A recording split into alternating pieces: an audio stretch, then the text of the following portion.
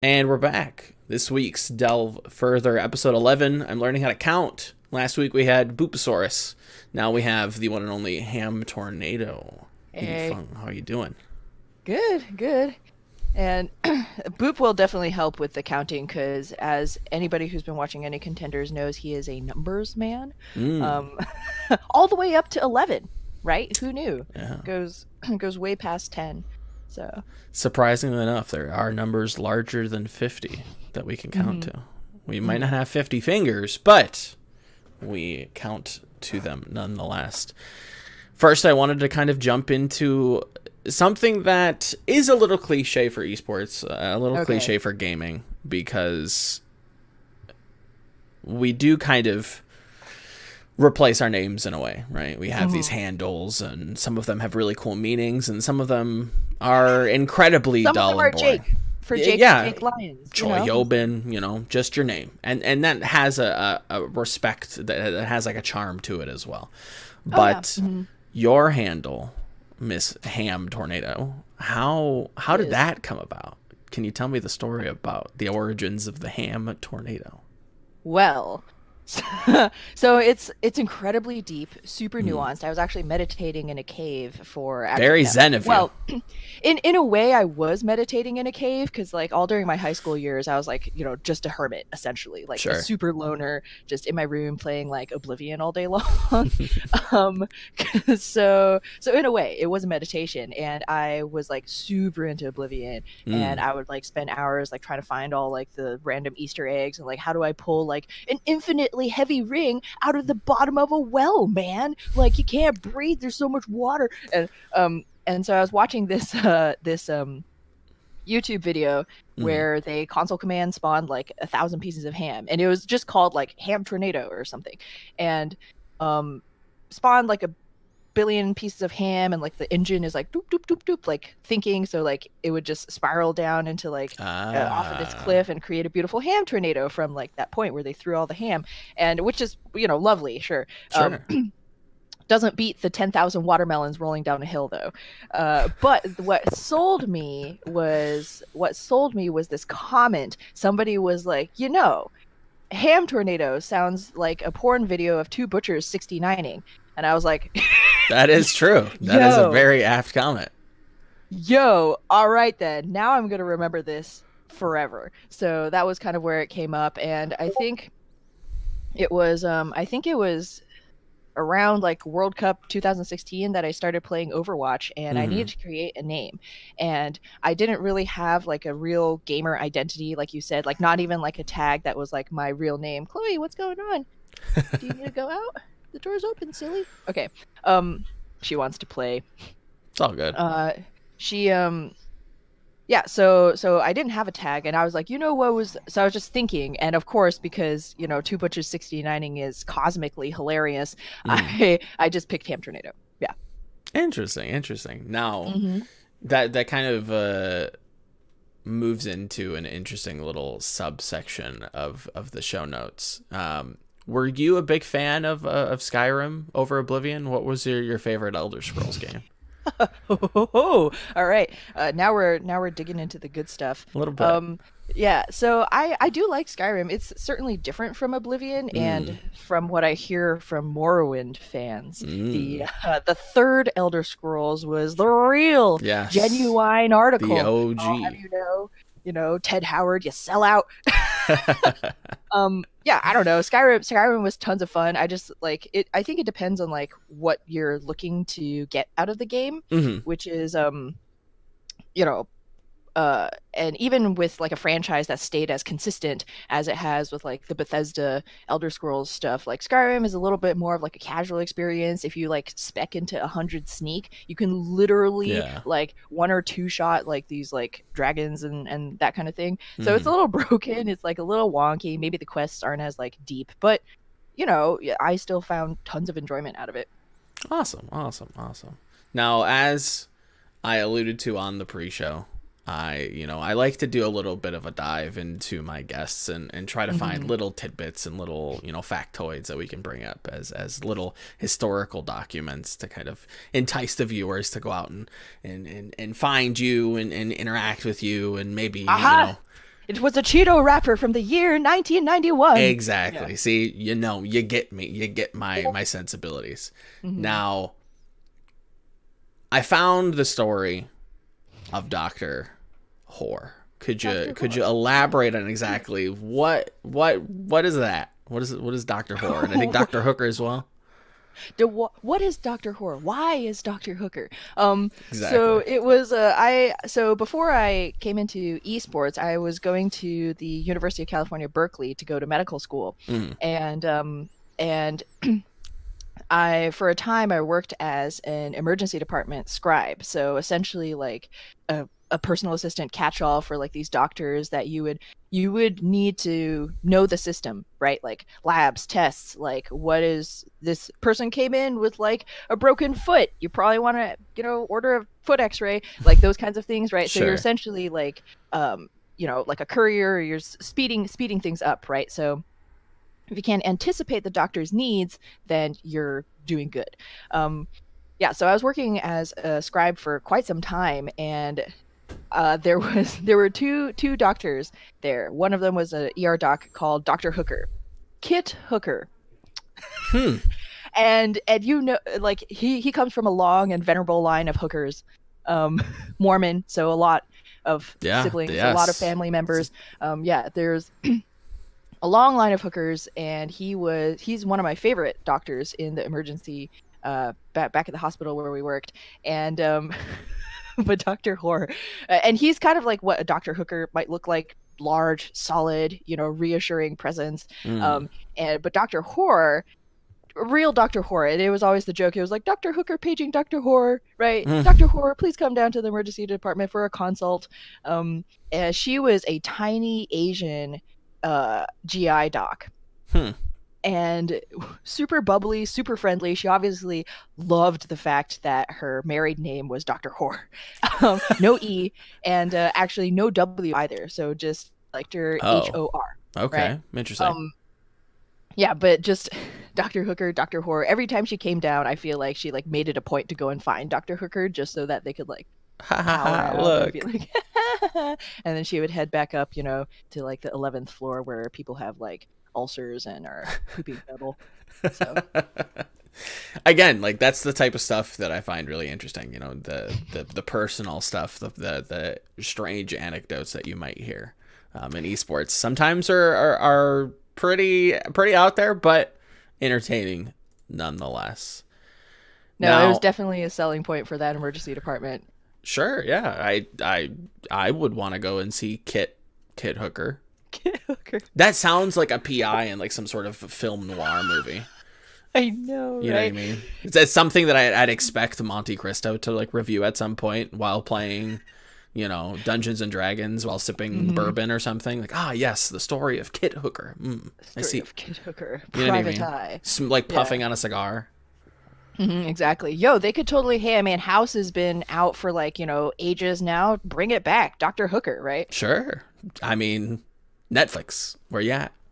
There we go. Netflix is sponsoring everything. Might as well. Right? Dr. Hooker, right? Dr. Hooker and the Incredible Dr. Whore. Are they like medical superheroes? Yeah, exactly. They have superhero identities outside of the medicine that they do. Yeah, but because they're emergency doctors, they never have a chance to fully expose those aspects of their lives, and it's really a meditative piece on kind of the existential crisis of being torn into. Anyways, that's my pitch. What do you guys? Let's go, Netflix. Start shooting 6 months from now. Exactly. We have Chris Pratt. We've got. I can't think of a lead actress. Ham, you play. You're the. Yes, there you go. I am Asian, not the right Asian. A little bit too tall to be Dr. Whore, but I am totally down. Whatever, just put me in, coach. There we go.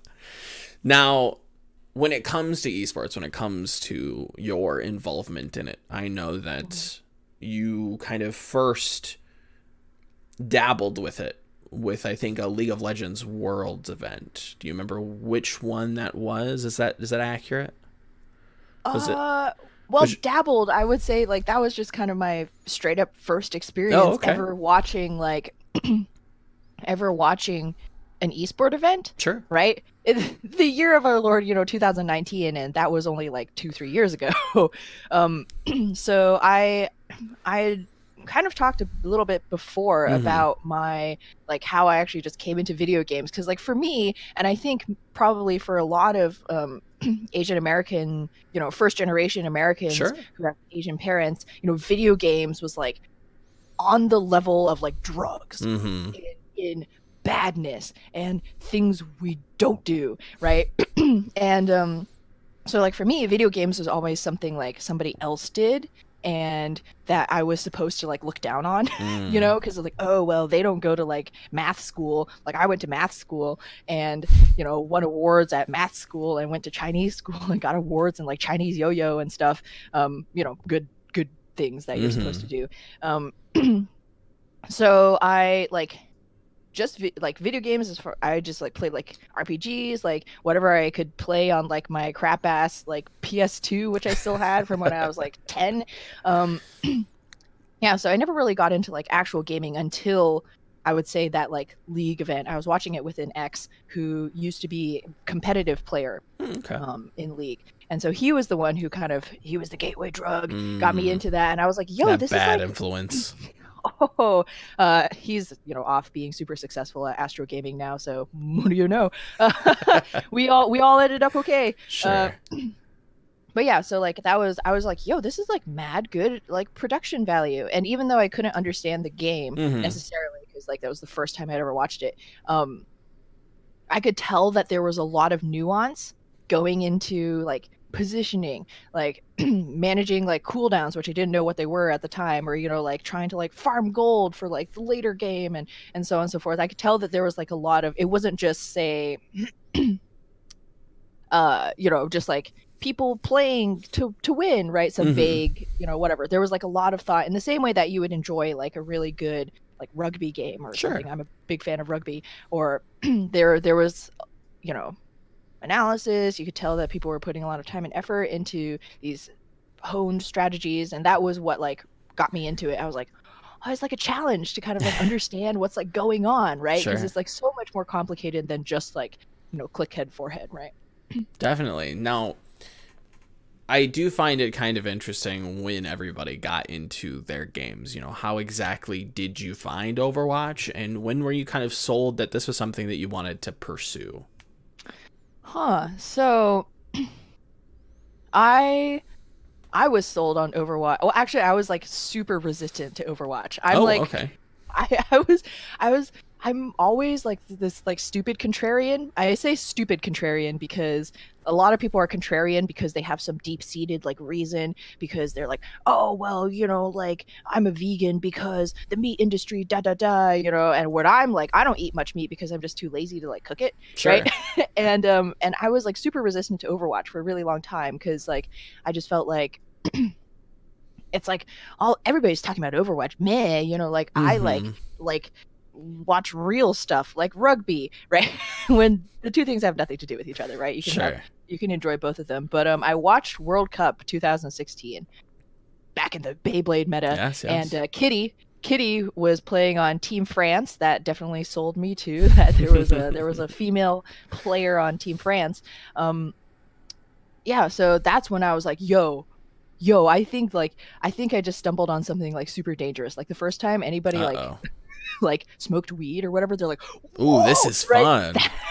That was like the feeling I had, like the rush of like, and listening to it was Monty and Doa casting, I think, like the first game of Overwatch that I ever watched. And I was like sold, man. Like listening to like Monty like break down like why that didn't work when it worked all those other times, or like why this team is like weaker than this one, blah. I was like, because the thing with like sports is always like I never got to participate in those either when I was growing up, right? Sports was like for people who weren't good at school, as my parents would always tell me.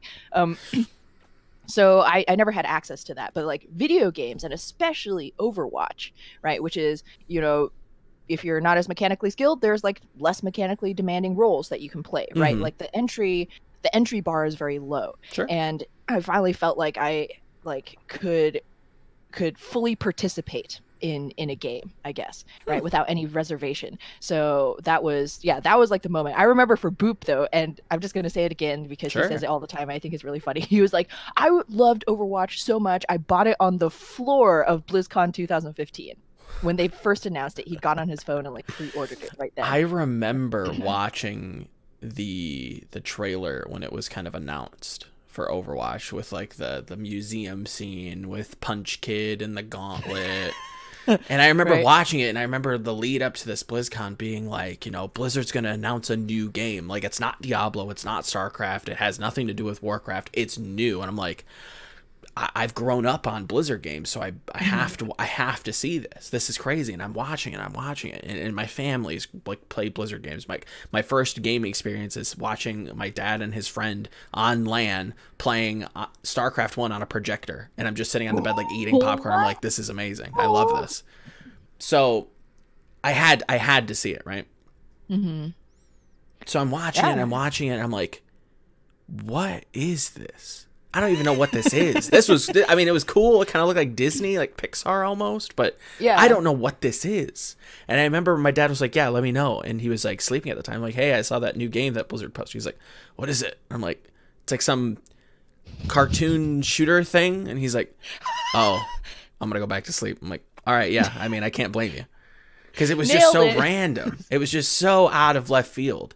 From what it was, you know, Marines and alien bug things in space and orcs and humans and, you know, an adventurer goes into the pits of hell to slay demons and now we're a monkey with a zap cannon and some weird purple lady with a gun. Like a 39-year-old edgelord. Yeah, it's like, where did this come from?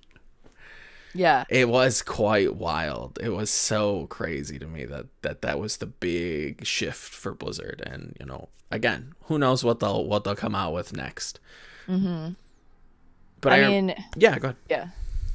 Oh, I was just gonna say, yeah, it was definitely a leap because like I'm like retroactively experiencing all of like the shock and like questions people had, because again, for me, like that was just like the baseline. Sure, of course. For esports, right? Coming in, and then surprise, like, no, Blizzard had a whole nother potentially successful like StarCraft esports go, like way back in the day, like 10 years ago, and that didn't work out. And like League has actually been kind of like, you know, really successful with the Worlds thing and da-da-da, and then CSGO, they have their corner and blah, and yeah, there's like tons of history actually to go back and like dissect and what this meant for Blizzard in terms of like taking another go at esports.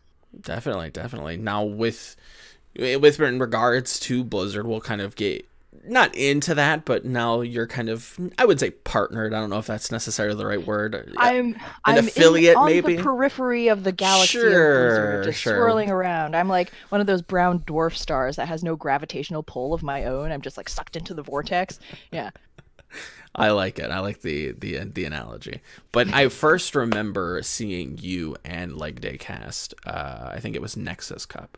I'm sorry. Way back. No, I actually was taken back by how good you guys were, like just day one, honestly. I remember listening to you guys, and I remember getting kind of I knew Mushu from an interaction I had with him during BlizzCon 2017. We had dinner with a bunch of people, and he kind of, you know, pitched me the idea of Broadcast GG, and I'm like, yeah, that seems really interesting. Like, let me know when you guys like kind of like, you know, are formed, or the organization kind of pop on paper, actually, you know, and let me know, and I'd love to, you know, see what you're about, and you know, let's make something happen. And he did, and I got hooked up with you guys, and I remember doing, what was it, like Open Division? It was one of like the Open Division finals. I think Ajax was playing in it. Oh, it was like 420 Blase it. I remember having to be corrected. That was I remember you guys like. I really like that duo. I really enjoyed you two, and I was kind of like sad when they split you up. But you know, hams and gams, right? It was so good. You like, it was like the perfect level of like it still had that entertainment value. And Leg Day did his own thing with like color, weirdly enough, because like he actually has come into his own as like a play-by-play. He's just a font of knowledge. You can't keep it all in. You can't just keep him in the play-by-play role, man. What really lit the spark for you to go out and do all of this on your own? Because I think that's something that I want to kind of push people out to do more of. Is like, if you want to do something, if you want to write, if you want to go paint, if you want to be a public speaker, just go out and do it. Mm-hmm. Build those habits. So like, what really started that for you? Yeah. Why are you a grinder? Why am I a grinder? God, what a... If only we could answer that question, I feel like a lot of my other problems would be solved.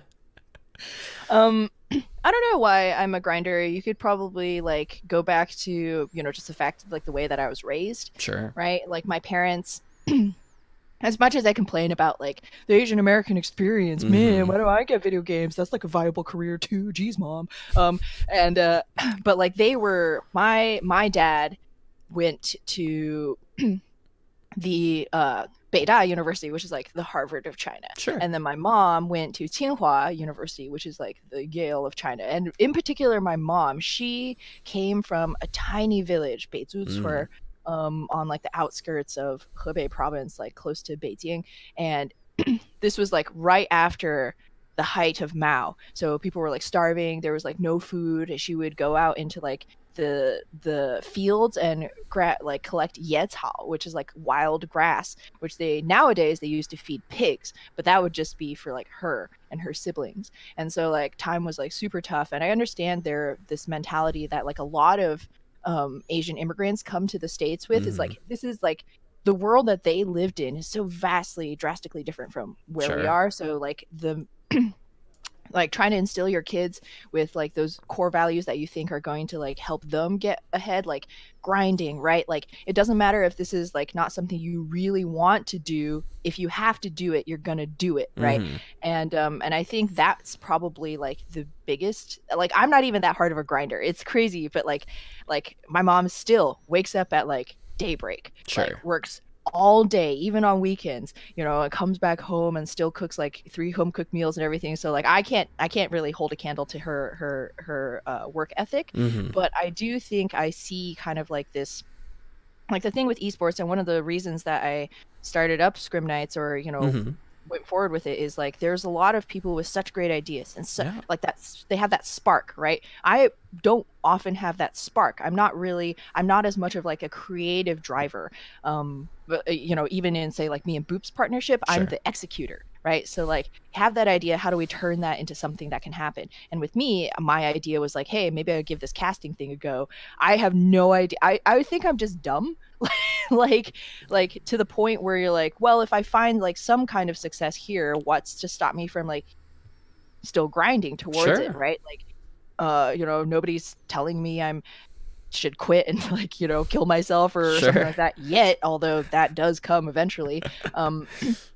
So yeah, I mean, like me and Leg, I actually remember coming into BGG's server, and Leg, I had no idea who he was, and he was like new to BGG too, and he was just like randomly like, this is like the kind of thing that I really love about Leg, is like he kind of has that same mentality. It's like, yo, so there's like this like tournament, this Chinese one, like nobody's doing it, somebody want to do it with me? And I was like, oh, me, because we had no idea what we were doing, like, and we just like went for it, right? And I think kind of like maybe one of the reasons that we were so successful was there was no preconceived notion of like what that was supposed to be. Like there was no pressure, to perform, or we could just essentially do whatever we thought was going to be the best and just try it, right? And my internet is still so bad at my place. I like went to my friend's house at 1 o'clock in the morning and just like squatted literally in the living room, casting over like the Nexus Cup thing, and then our feeds, and then like this Chinese stream would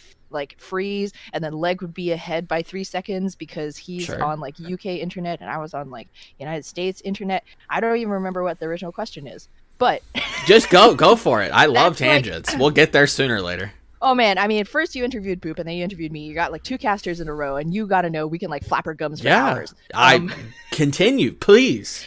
Oh no, okay, so yeah, but that was kind of just like that feel of like they're right, and everybody was super hot on esports at the time too, super hot on Overwatch, so that definitely helped. Like right now, I feel like the field is slowly becoming more saturated, obviously over time, and kind of the conventional way to broadcast Overwatch has been like more of that path has been laid down. So people are like, oh, okay, so that's what you're supposed to do. When I come in, I expect this kind of thing. So maybe we wouldn't get away with something so fucking scuffed.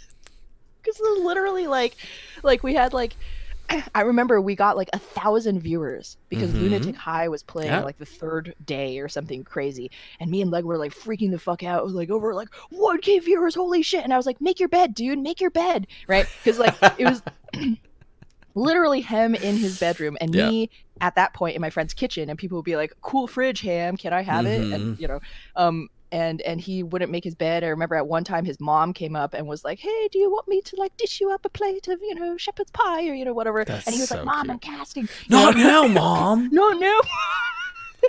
I'm being an esports broadcaster, Mom. I'm trying to be an e-athlete. An athlete, okay? Yeah. You don't understand. Yeah, no, she was totally sweet and but yeah, it was kind of that whole like fresh face, like there's no we're like if we were any more on the bottom of the totem pole, we'd be kissing the basement, you know. We have nothing to lose at this point. And I think like personally, at least this is something that is informing more of what I do is like as your profile rises, right? And I'm sure this is the same for Leg and, you know, anybody who goes on this journey, but like the more your profile rises, the, you know, the more cautious you have to be. Sure, of course. Obviously, right? More people are going to be looking, and I think it was, yeah, like we just had nothing to lose, and we're just like, let's do it, man. And then we were like trying to like self VOD review, and we didn't really know like what casting was supposed to be like, like only I remember like only after like the first 2 or 3 casts like did we actually figure out what is like play-by-play and what is color, right? Before we would just like talk whenever we felt like it, and Leg had a little bit more background, but he was just like, okay, so I'm gonna talk like now, and then like when I stop talking, like you go. Right? And then so we're just like, yeah, we just like go for it. That was kind of that whole Nexus Cup thing. Yeah, but that's the kind of charming thing about just, you know, 2 people don't really know each other all that well, just going and talking over some games, and that's cool, and that's very much that grassroots esports feel that I remember. You know, Chris Puckett coming in with Sundance D Giovanni with a little bit of chest hair popping out, like late, well, it would be like mid-late 2010, 2011 in that area, you know, just talking about games. Who knows what they did the night before, but they were there Championship Sunday talking about whether it be Halo or Gears of War or Call of Duty, maybe StarCraft. I don't know. You know, that's the stuff I remember, you know, just people hanging out, talking over games. It's very much like an FGC thing, but, you know, that's what I got from you guys, and it was really cool. Yeah. Well, yeah, it was fun doing it, absolutely, and I would totally be down to do another one, you know, Leg, if you... Oh, boy, the reunion. I know, right? I was like just talking to Gio, and she's like, "What happened to like Ham and Gam? Yeah, you guys had a cool thing going." I was like, "Yo, if you ever got a rando tournament, you want to catch some pugs, like that would be some quality content. You just yarning forever, no filter, right?" And now you guys are not fresh faced anymore. You know, you're with contenders. We're old and saggy face. Exactly. I see what you're talking about. You're grizzled. You're just grizzled veterans that know all this production jargon, this, that, the other thing, you know. And what could happen now? What kind of mysteries might Ham and Yams unlock, right? the mysteries of goats.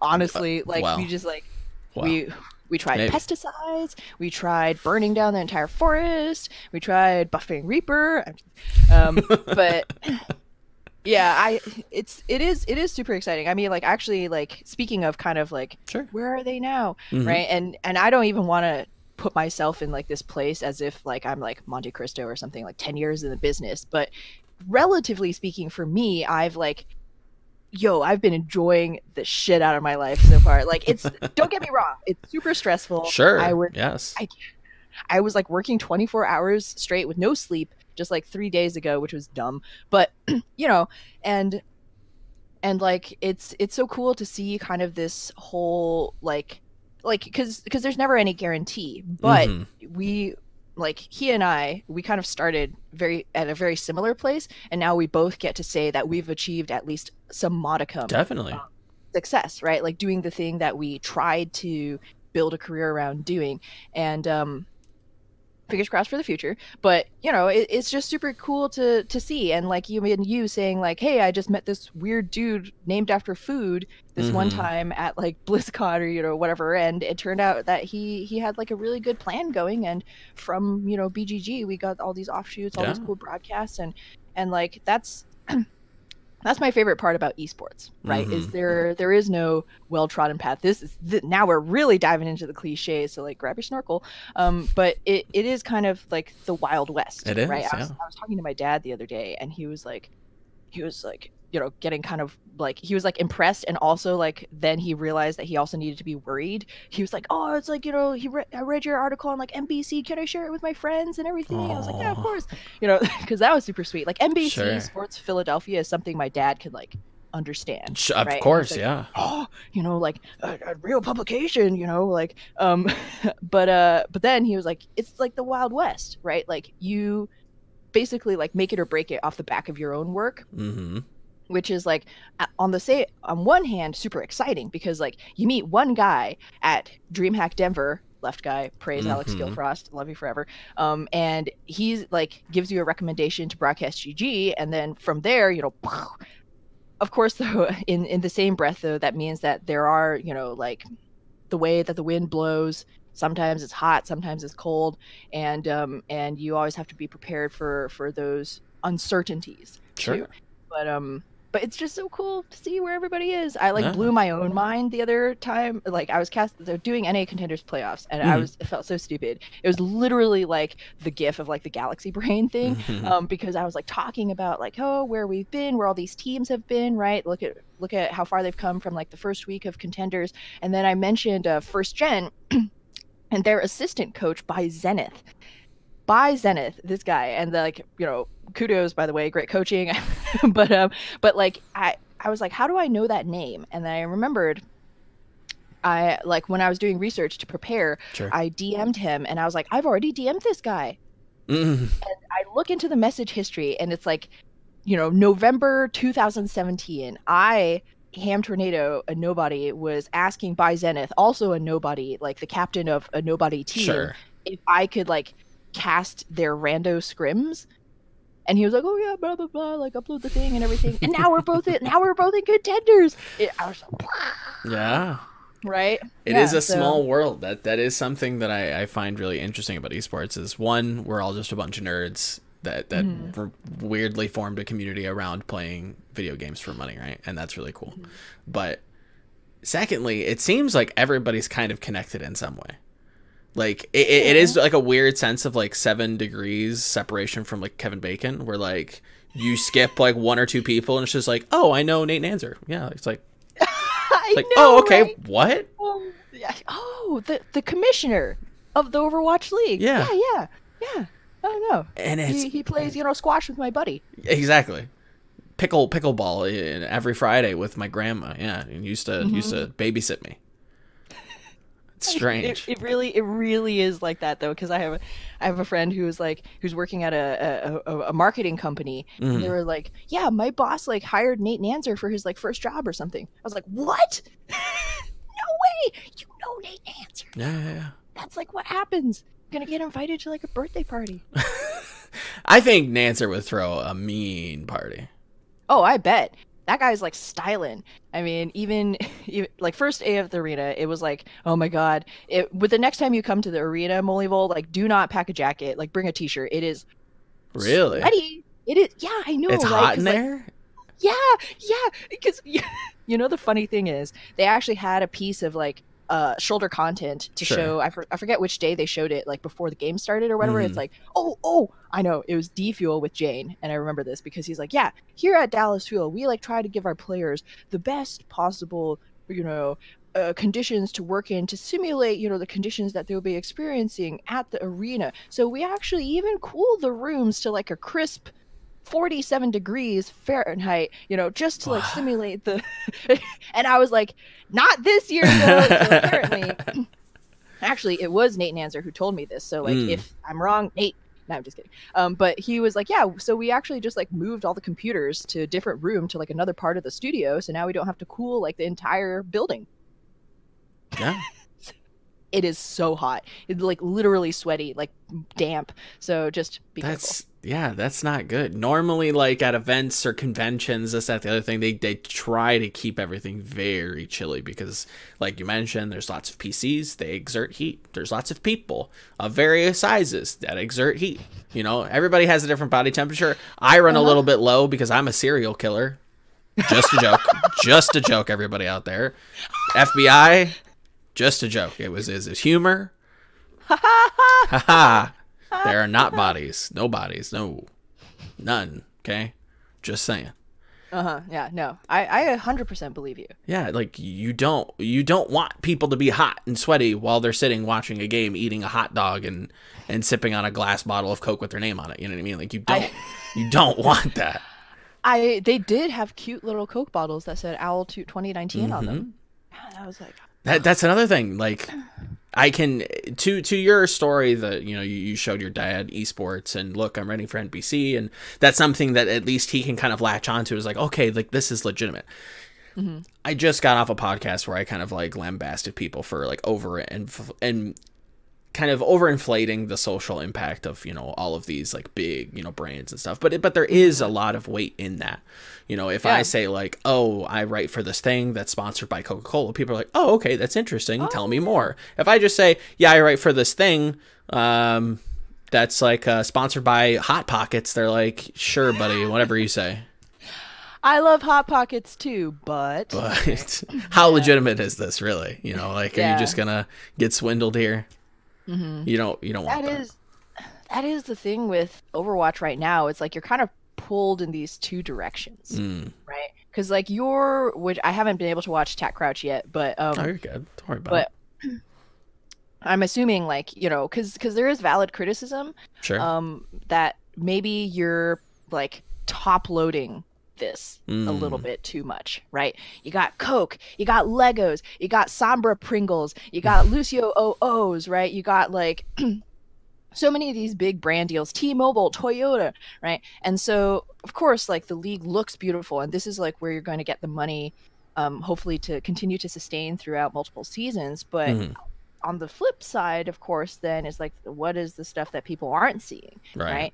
Should there maybe be a little bit more resources allocated there, because people haven't seen it yet, but that doesn't mean that this isn't something that we shouldn't be supporting. Sure. And of course, like where I'm talking about T2, very broadly speaking, not just about NA, but like EU, I know, because like here's the thing, right? It's like, how are you going to find talent to sustain the game part of your league, right? Because you have ways to pull in all the fans with like the Fanatics deal, which is like yeah. we'll see, fingers crossed.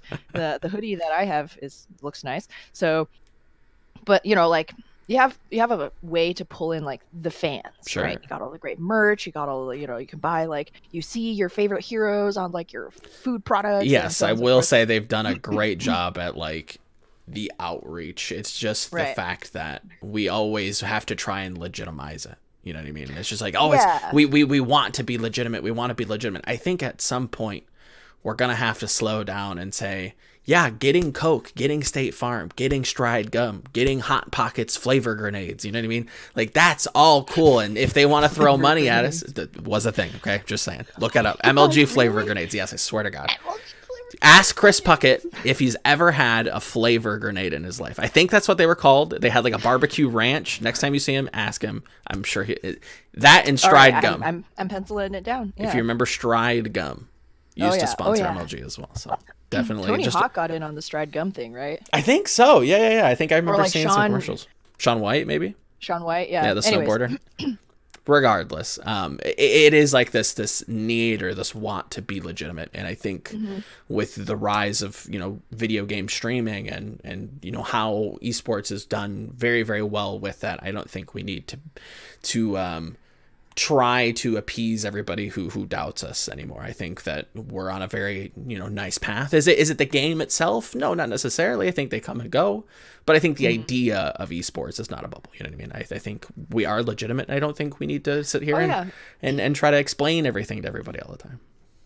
Yeah, I think we've certainly got to the point where people understand, like, watching somebody else do something that maybe you don't necessarily do for entertainment. Yeah, exactly. Right? It's just another one of those. Mm-hmm. But I wanted to, double back a little bit, because I think it's actually super commendable, very respectable, and actually kind of awe-inspiring that you've been doing this for how long? Less than a year and a little bit, year and change? Where exactly? Oh, I actually... Do we have the day one? Day First one. dollar I do framed? Have day one. First dollar frame. No, because they are virtual bucks, and I've definitely spent it on something bad. Probably Chipotle. You and your exposure dollars too? Now I gotta go cash mine in. Oh my gosh. So I think I started casting November 13th, 2017, 18, okay. 2017. Yeah, 2017. So we're going on year 2. Yes, exactly. Wow. But still, that's crazy to think about. And like, not super long amounts of time, you've reached like contenders level success, which again puts you on a short list for the biggest stage in your game. I think that's absolutely fucking crazy. Fingers crossed. Don't caster curse me with your powers now, Volumel. Well, after week 1, I don't know. Maybe I got some prescience in me. We'll see. But So, like, people talk about like end goals, right, all the time, and I don't think that, like, everything that we've been talking about. Sure. I don't know if there's really an end goal in esports. Right. There's things that look hot, things that look cold. But for me personally, as Overwatch is my main title, the dream would be to cast Overwatch League, just to be like, to on one hand, to just be able to like sample the quality of those games and try and like bring the same love and excitement that I have for this game to like such a wide audience, right? Sure. And then on the other hand, like there would be just personally a sense of satisfaction that like, hey, like there's always more to learn, but I have peers. I can be peers with the OWL guys. That would be insane. Like, just to be able to like shoot the shit after a game and like talk about those kinds of things, right? And I don't know. So that's the dream. Hey, China Overwatch League, if you ever need a caster. I got 2 hands for 2 phones. There you go. And yeah, but that would just be the dream. And I just gotta keep working hard. I think like that's that grinder again. The grinder's coming out. Got to work hard. I keep telling myself, because like the thing is, there's going to be more pressure put on your shoulders, right? Sure. There's more to lose, right? The further up you go. And then there is also, like, it cannot deny, there is a sense of complacency that happens. Like, not just to me, but to Boop to anybody, right? Because you feel like, oh, well, I've like achieved this quest marker, I could just like rest, right? Like, there will be time to farm up more, like, stronger weapons for the next big quest. But it really is, it's not a sprint. It's a marathon. No, yes. And that's, like, the hardest thing that, for me at least, because there's a Chinese saying, 五口热气儿. It's called 5 gulps of hot air, right? It's, like, really easy to all in on something for a short amount of time, and it's much, much harder to maintain that consistency through, months, years of work.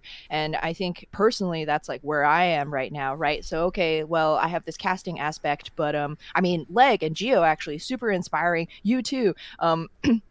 Just the amount of like other content that you guys are constantly cranking out, just like lights a fire under my boot, being like, hey, you can't just sit back and be like, well, I'm contenders now, blah, 1 step away from the casting OWL, which is not how it works. You got to keep pushing, because again, it's the Wild West. Anybody can make it, right? Who's to say that just because Ham Tornado is here today doesn't mean that a better tornado is going to come tomorrow, right? And I don't know what that would look like. Spam tornado. Oh, Spam tornado. Oh, spam tornado. If you got spam tornado in here. Is that your alter ego? Is that your after hours, Smurf account that you go on and it's a Torb one trick? Spam tornado. Maybe a Junkrat main. Oh, yeah, no, junk. That would definitely be Junkrat. Junkrat. Spam right, fair tornado. Enough. Just like, Yeah, no. To your point though, I definitely identify with the Chinese proverb that is my life in a nutshell. I all in everything for a short amount of time, and I go very, very hard at it, and I burn myself out, and I crash and burn. You know what I mean? Yeah. But in that same sense, you followed up with, looking at your peers, and even in people that don't necessarily are direct competition to you, you draw inspiration from them. And then again, I very much identify with. I look at you guys, I look at all the casters, I look at the other writers. That pushes me forward. That it's cool to see you guys doing cool stuff. It makes me want to do cool stuff too. So I go out and do cool stuff, or at least I try to. You know what I mean? You do, man. I try. Such a no. It's like rain or shine. You can always count on Volamel. Oh well, thank you. Mm-hmm. Now, I did, coming full circle back to, Oblivion and the weapons and, doing a little bit of a research. When we talk about you on the short list of the Overwatch League, I remember Trid actually asking. Your words. My words, yes. To be fair, not wax stamped by Nanzer himself. Not trying to claim he probably has a wax stamp, right? Like, honestly, one for personal, one for business. Exactly. I would, right? If I was the commissioner, I'd just be like, oh. I have like my family emblem, like set up a weird hegemony. Yeah, I would make a family emblem. Exactly. Right? Yeah. Like, surprise! Now we are all under the seal of the woodchuck. There you go. The Nanzer woodchuck. The Nanzer woodchuck. I'm gonna get absolutely toasted if Nate sees this. Anywho, Trid asked you who from BGG you'd like to cast with, and if I remember correctly, you mentioned Chris Lobosco as somebody who you had a lot of fun with and is very analogous to Boop. When we look at the Overwatch League, who might you be interested, if you were given the opportunity, who would you love to partner up with? Oh man, it's a hard one because everybody is so great. Mm-hmm. Let me think. It's like it's like asking like what meal would you eat for the rest of your life? Yeah. And honestly, because it's like, okay, so what comes to the top of my head right away is Doa. Just because I love Doa so much. I just like he's like I feel like he's like the Beto O'Rourke of Overwatch casters, right? Like maybe didn't like he skateboarded back in the day. Oh man, the like hair with the wall bangs and but now he's just like your super super cool uncle. He's like he's very I would say I feel like he looks at everything very holistically and is super approachable, which for me is like a huge selling point because I get so nervous anytime I talk to any of the owl guys. I always sound like an idiot. And trust me, so do I. Don't worry. He keeps talking to me. So also I'd be really curious to just like, technically speaking, work with somebody who casts play-by-play in a very atypical style, right? Amongst all the owl play-by-play, you have the Ubers, you have, Achilles now, yay, Achilles and Wolf joining the fray, and you have Semler, who also has a pretty atypical style, and then Doa, who is kind of like the OG. He, like, I feel that Boop gets compared to Doa's style of play-by-play quite often because it's maybe a little bit slower paced. It's not, you aren't like necessarily hitting the hype in the same way that you would in traditional sports casting, which to me is really interesting because Monty and Doa were and still are just like my OG love of a casting pair. So there must be something there that, even though it's like maybe not what we're really used to hearing, that really spoke to me. And I'm still trying to like kind of figure that out. But I would love to cast with Doa. That would be a dream. That was my kind of guess, was either Doa or Wolf. I feel like you bring a lot of energy. You bring a lot of that kind of pep, and I didn't know we were allowed to pick color casters. Yeah, I mean, either one. I flex. Yeah. There you go. Because I would also love to cast with Wolf. Yes. Oh man, there's just that is really really kind of interesting how you need like a balance of energy, right? Like when Boop kind of pops off and he's shouting and yelling, I think there is, you know, a tendency to meet him at that, but sometimes, you know, you got to bring it back down, you know, go back and some explanation. You have to level people's what's the word? Not attunation of their ears, but, you know, you don't just need everybody yelling and screaming all the time. You have to balance it out. What we say when we do the Ham and Boop feedback corner all the time is you got to weaponize your abilities, right? So some people are like, you know, really hit that rap god note. You got to weaponize it, right? If you're rap godding all the time, it becomes the new normal, right? Yep. So if you want those moments, those hype moments to pop the most, weaponize it, right? If you're like super funny, you're always throwing out jokes, then people kind of become numb to it. Like you said, like they tune it out.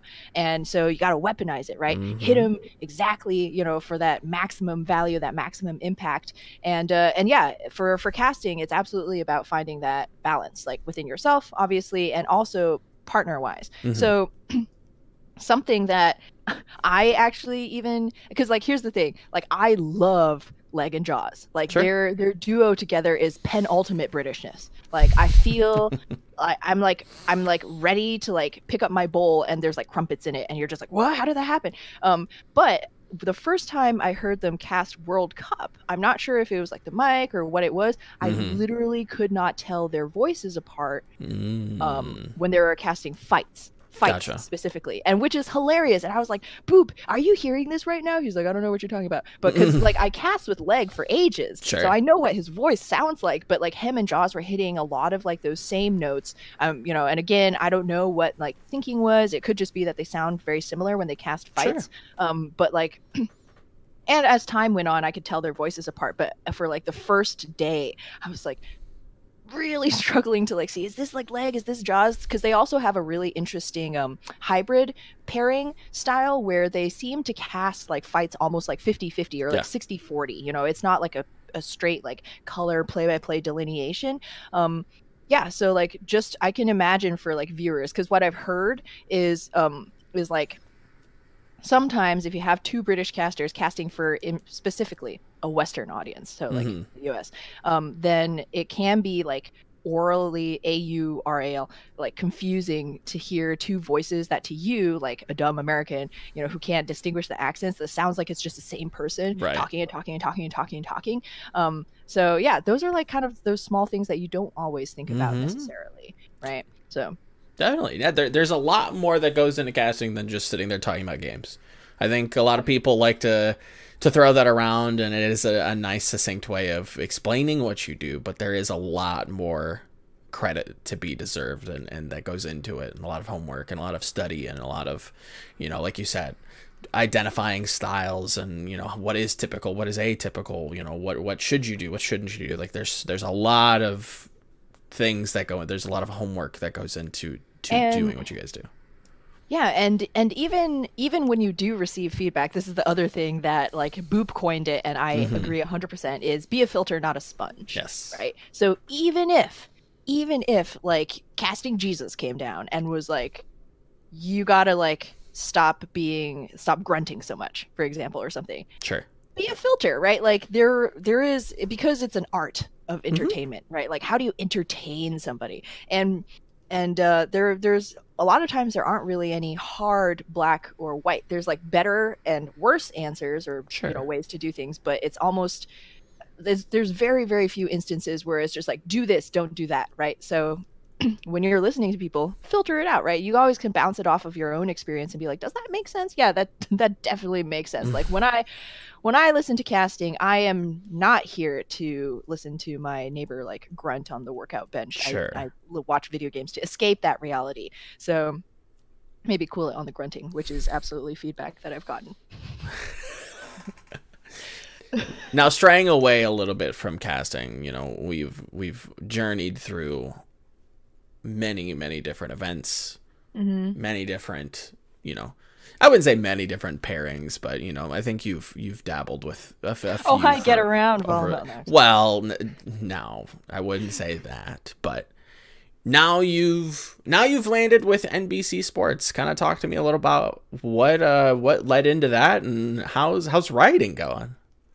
Oh, are you my editor, Eric? How's the writing going? Oh man, I bless editors, man. Like For real. my sister has the editor's mindset, Mm. and it kind of scares me. But yeah, it's been going quite well, honestly. Good. Like I've really enjoyed like flexing this side of my abilities because like as great as it is to just like be on camera and be able to like reach people in that way, like writing is like allows for a little bit more forethought, I suppose. Mm. And you know, it reaches a different audience in a different way. And I've always loved writing. Like, so to be able to do that professionally is such an amazing opportunity. I really, excuse me, I'm very lucky to be in that position. But yeah, with NBC, the I actually write. I believe it's Action Esports is contracted by NBC to produce for Okay. them these amount of articles. But since my articles don't actually show up on the Action page, I get to say I write for NBC. I suppose if everybody's like, oh, what's a directory? I'll just link NBC. There you go. Yeah, so I do hope to be able to stretch a little bit further into like the analysis portion of these articles as the season comes on, because right now we're kind of just like setting up the narratives, right? sure. Setting up the narrative. Who are these players? Yo, we went to their house and it was fucking dope. Yeah, so that's the hope, because I am a caster and I like to approach the games from that view, and I think especially as you know, like Boop and I's, our biggest goal, or at least my biggest goal when I'm casting, is to be able to bring like that same excitement and love of the game to the audience as I feel, right? So and a part of that is making sure that everybody can understand what's going on in game.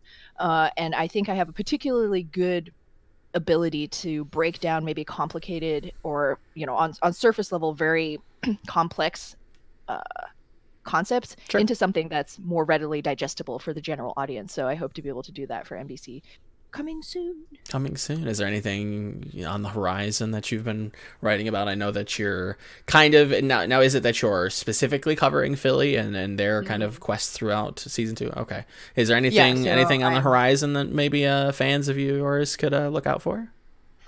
Well, promise the second day of interviews will be coming up. You can find out, you know, all of your favorite players' footwear, because there is actually a really hilarious theme, and like everybody's like, you know, same white t-shirt and khaki shorts, but the shoes must be Balenciaga plastic slippers. Weirdly enough. Yeah, there is a pair of foam Balenciaga slippers floating around that house, and you'll have to read to find out who. Something in me tells me it's one of the Koreans, but I'm not sure. What? No way, no, dude. Never. Fashion forward players. It's a good guess, because the Western players prefer animal footwear. Yes. Like Poco's fish flops, which everybody knows already. So to close out the interview, because we are kind of coming to that time, I want to get the background on I'd say your coined phrase, and I want some merch from you in the near future. Explain to me how you came up with grandma juice.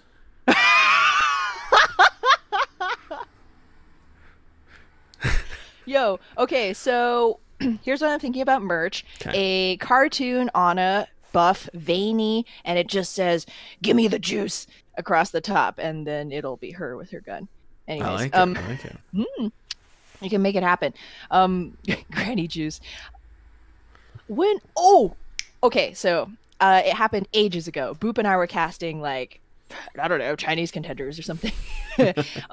A while back, but I had just played a game with an Anna, and I was playing like, you know, shitty Winston. So, but he was there was an Anna, and then there was a D.Va. We were trying to do the dive, and the Anna nanos the D.Va, and the D.Va immediately self-destructs. He's just sitting there, and the self-destruct flies over, you know, Dorado, or you know, whatever, gets no kills, and then the remix, and the nano's wasted, and the D.Va goes, "Sorry, Granny, I wasted the juice." And it was just locked in from there. And it was that. It's a perfect Granny's juice, because like I think something that I just love is like we all lean into it, but I just love the absurdity of like what's happening. Like, we are a bunch of grown adults, most of us, and at least, you know, physically, he's yelling over video games, and other people in these video games are playing as like giant, genetically enhanced gorillas, or tiny, diminutive, like Egyptian women who shoot her teammates in the ass in order to make them more healthy, and then sometimes you give them like a shot of PCP or whatever, and that makes them go in super deep, and like just the absurdity of like what's actually happening, because to all of us this is like totally normal. Yeah, Nano Boost, duh. And blah blah blah, that breaks the bubble. But like if you actually think about it, you're like, this granny's just like, it's a grandma who's 67, 9, 8,000 years old, still combat ready apparently, shoots people with this granny juice. And I just really enjoy like occasionally highlighting those moments where we would be like, so hype, it's incredible, and I'm like, granny juice. Or like when Akawa was stalling the point on Hanamura B as a hamster, sure, dangling from the ceiling, just like hanging there. I'm like, yo, he's cosplaying Mistletoe. It's a rodent chandelier. Because, like to all of us, we're like worried about how they're going to get him down. Are they going to see him? Are they going to be able to finish this with no overtime when it's like a hamster chandelier, right? And it's just funny to kind of poke fun at those moments every once in a while. You have to. Analysis is important sometimes, but if you can kind of got out some of those, references, which to be fair, like those are some absolute fire references. Rodent chandelier and cosplaying Mistletoe are not something that I would think of off the top of my head within like a microcosm of how short you have to think of that. That's incredibly impressive. And to be fair, there is a short list of a lot of articles that I have to write that have been pitched to me from a friend that you and I share about how the South Korean government somehow has to fund all of Diva's mecha suits. So yeah, I feel you. Because right, like how does that work? Doesn't make any sense. They're also clearly hiding some kind of teleporter, transporter, right? Technologies. Just boom, just happens. It just pops into existence, right? It's not secrets. Gotta. We have to reverse engineer it. We'll have to see. But thank you for coming on. I think we've Thanks for having me, Moevil. Yes, thank you. It's always a pleasure. One of these days, I want to get you and Boop on. To kind of one day in the future, we'll get you both on. We'll do a 3-man show, and we'll just meme about Overwatch. Maybe it'll be like a preseason or a postseason kind of wrap up. I don't know. We'll figure it out. But we should, anytime, man. Yeah. Well, thank you. The last little bit of the interview is yours. Plug all the doobly-doos, all the socials, and shout out anybody you like. The last little bit is your podium to speak on.